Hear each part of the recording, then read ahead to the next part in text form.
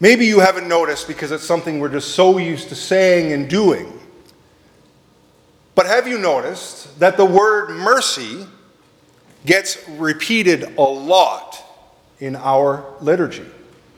It does. It's at least a dozen times. I haven't sat down to count it, but it's there a lot. And it's this theme of mercy that undergirds our gospel reading for today that you have heard repeated as well in our introit and gradual. Introit, of course, is the psalm that we say as we enter into the church, and the gradual is that psalm that we read between the first lesson and the gospel. And mercy is a very prominent theme, not just in our liturgy, not just in our readings, but in the whole of the scriptures themselves, and indeed the whole of the Christian tradition. But there's something that always goes with mercy that can complicate how we understand mercy. The thing that always goes with mercy in the scriptures and in the liturgy is justice. Also a synonym for justice is righteousness. Righteousness, the quality of being right and just and true. So in the scriptures and in the Christian understanding, justice and mercy go together. They are interwoven. They are two sides of the same coin. You can't talk about one without talking about the other, at least scripturally speaking. But from a human perspective, justice and mercy are often understood to be at odds with each other.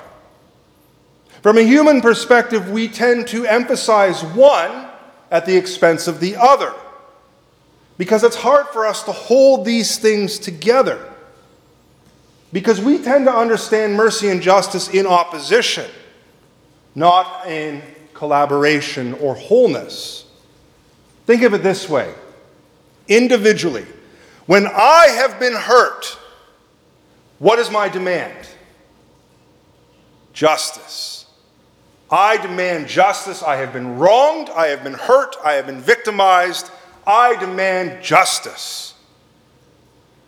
In our reading from 1 Thessalonians, Paul exhorts the people, do not take advantage of one another. Don't defraud each other.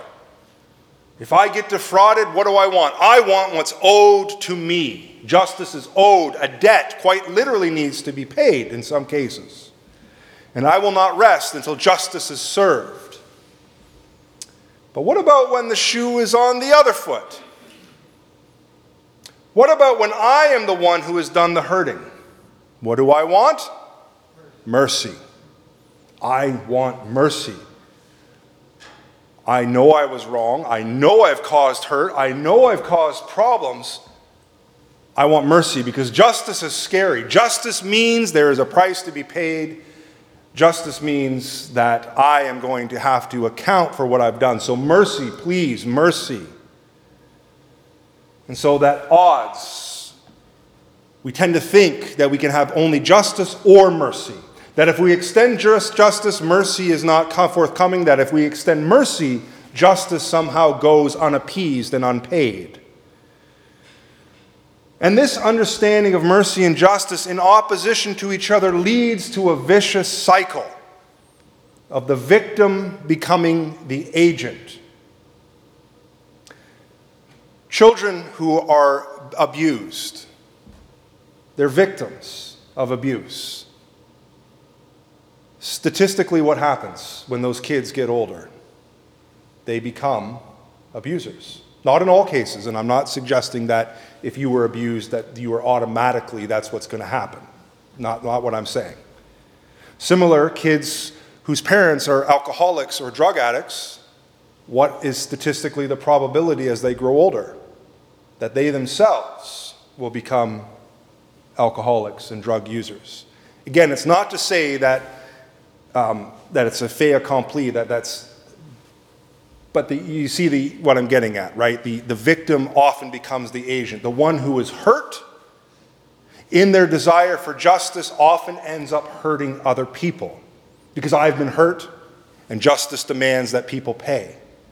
And so this vicious cycle is because mercy and justice are out of sync. They are seen, as I said, in opposition to each other. And it leads to perpetual victimization and perpetual agenthood in this vicious cycle where the one hurt becomes the hurter.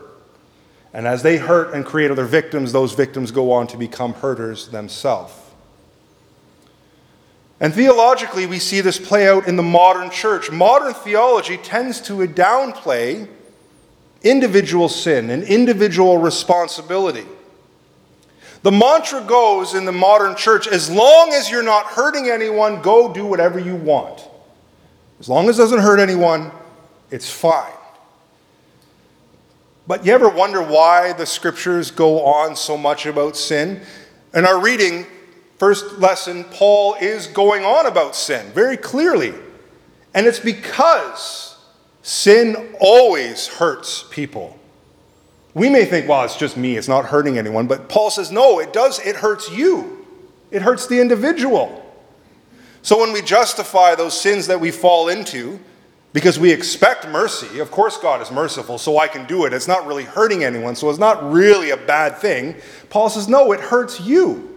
It does damage to your soul. It does damage to that place where you are marked as God's own, where his imagehood is imprinted on you.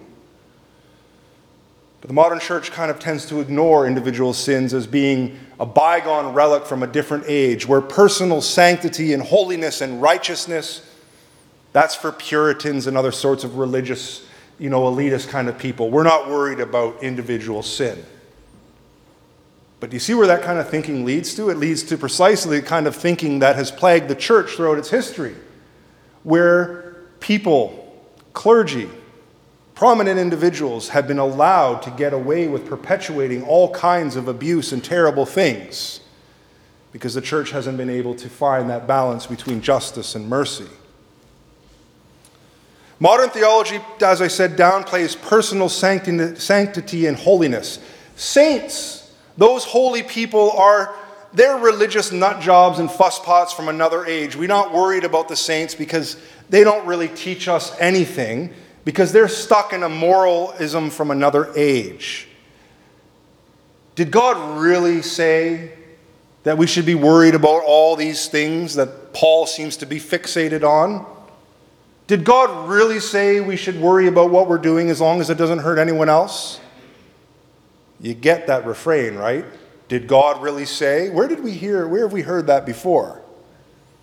That's the father of lies, planting those seeds of doubt, those seeds of questioning, those seeds that say, did God really say you couldn't eat of the fruit?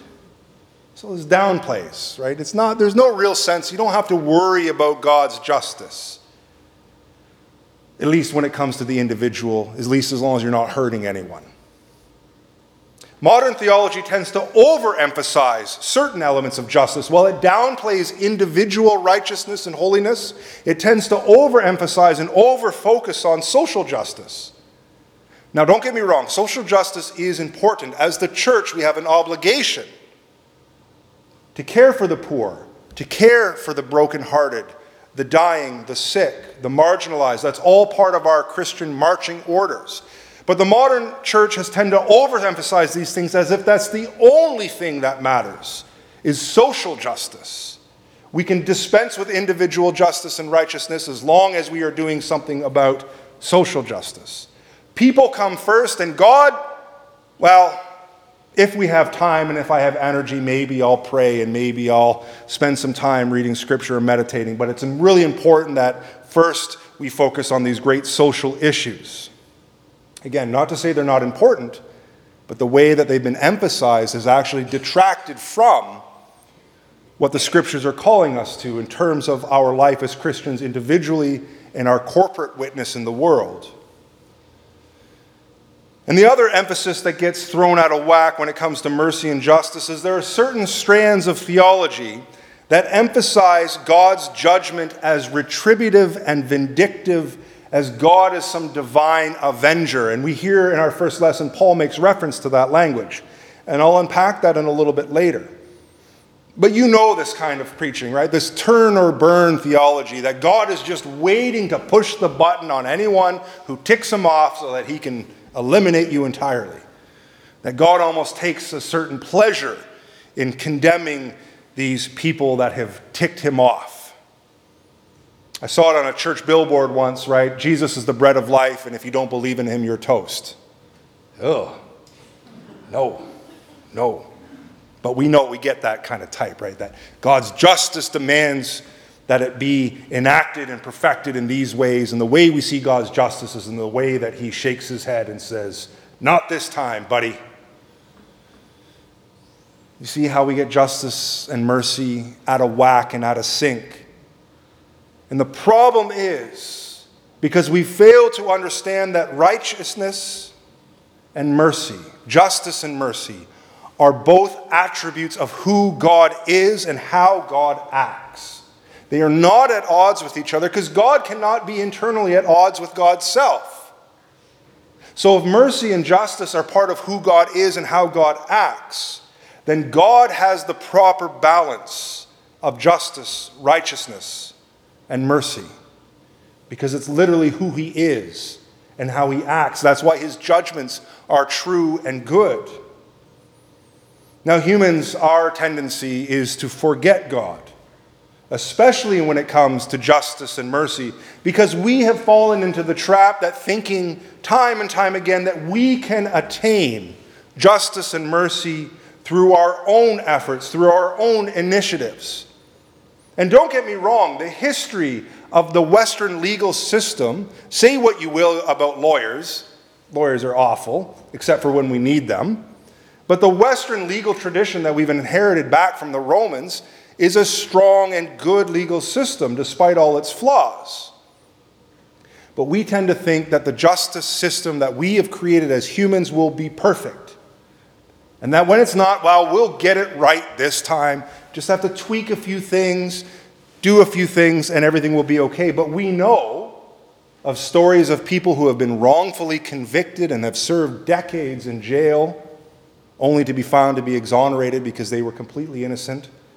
And we know of our justice system where people get off who are completely guilty and who are released on a technicality. So despite how good our justice system may be, it is still human and it is still imperfect. And we're not going to get it right this time if only we adjust a few things. Our forgetfulness of God makes this improbable. And now, as we live today in the most secular culture in human history, a culture that has forgotten God, a culture that is adamantly opposed to God, we've become simultaneously, in our forgetfulness of God, fixated on justice while refusing to extend mercy. That victim-agent dynamic is so strong in our society and culture today, where everyone is a victim and everyone else is at fault. Where mercy is only for the weak, where mercy somehow erases justice. So in the name of justice, we must withhold mercy so that those so-and-sos who have perpetrated this awful, awful thing get what's coming to them. And if the justice system isn't going to do it, I will make sure I will do it. We see this in the way that people treat each other online, this phenomenon of doxing, right? Of releasing someone's personal information just so anyone can have it. Why?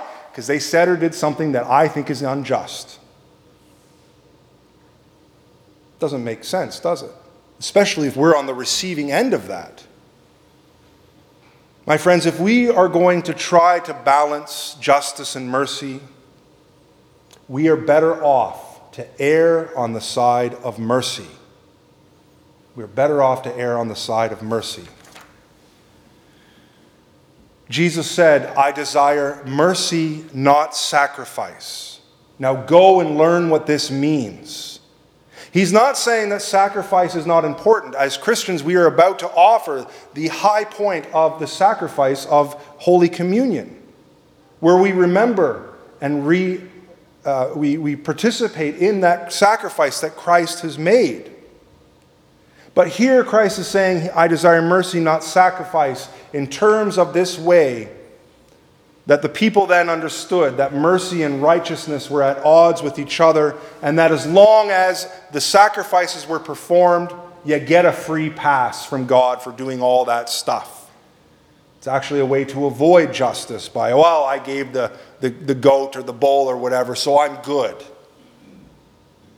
But mercy and justice, because they are attributes of God, go together. So when Jesus tells us he wants mercy, not sacrifice, he's teaching us to find ourselves in the hands of the God who is mercy, and to turn ourselves over to his merciful love, to understand what true righteousness and justice look like. So during this time of Lent, we are especially invited to reflect on God's mercy. You see, when it comes to mercy, I am usually very merciful with myself, and when it comes to justice, I am hard on others, and I'm lax on mercy for others. But what if we flipped the script a little bit and we said, no, I'm going to be merciful to others and I'm going to be hard on myself. Not in terms of beating myself up, but in terms of that honest reflection of where I so often go wrong, of where I fail to attain that sense of holiness because I'm so fixated on other people's sins, because I'm not able to extend mercy to those who have wronged me. I think one of the high points of our Anglican tradition is that prayer of humble access, which we will say in just a few moments before Holy Communion, that perfectly, well, maybe not perfectly, but so well encapsulates and describes that balance between justice and mercy that can exist in the heart of God. So in closing, I want to offer you a thought experiment, something to ponder and meditate upon. We are told that the power of the victim is in demanding justice. But what if we were to flip the script? What if the power of the victim was not in demanding justice? What if the power of the victim was in his or her willingness to extend mercy? To extend mercy to those who have hurt and perpetrated this violence? What if the power of the victim was to trust in the righteousness and justice of God, that God's justice will prevail and put all things to right, even if it doesn't happen now, but at his second coming? What if the perpetrator was not focused on a selfish fixation on mercy for his or herself, but instead the perpetrator says, justice must be served, that I will take responsibility for the wrong that I have done? What if? I think it would make a big difference.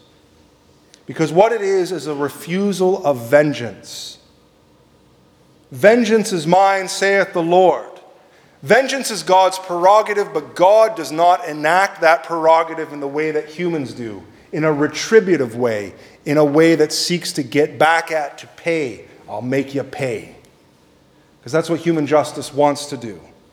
But God's prerogative of vengeance is that he sets it aside in the name of reconciliation and restoration. God never enacts vengeance or condemnation. We see this most fully embodied on the cross, where Jesus says, Father, forgive them. He has been wrongfully tried by human justice systems.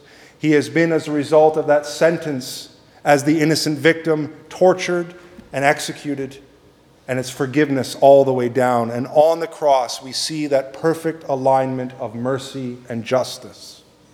Father, forgive them. These are words to meditate upon during this Lenten season, and they are words to live by. So may we know that same justice and mercy in our own lives, and may we seek to extend that mercy, that just mercy, to others. Thanks be to God.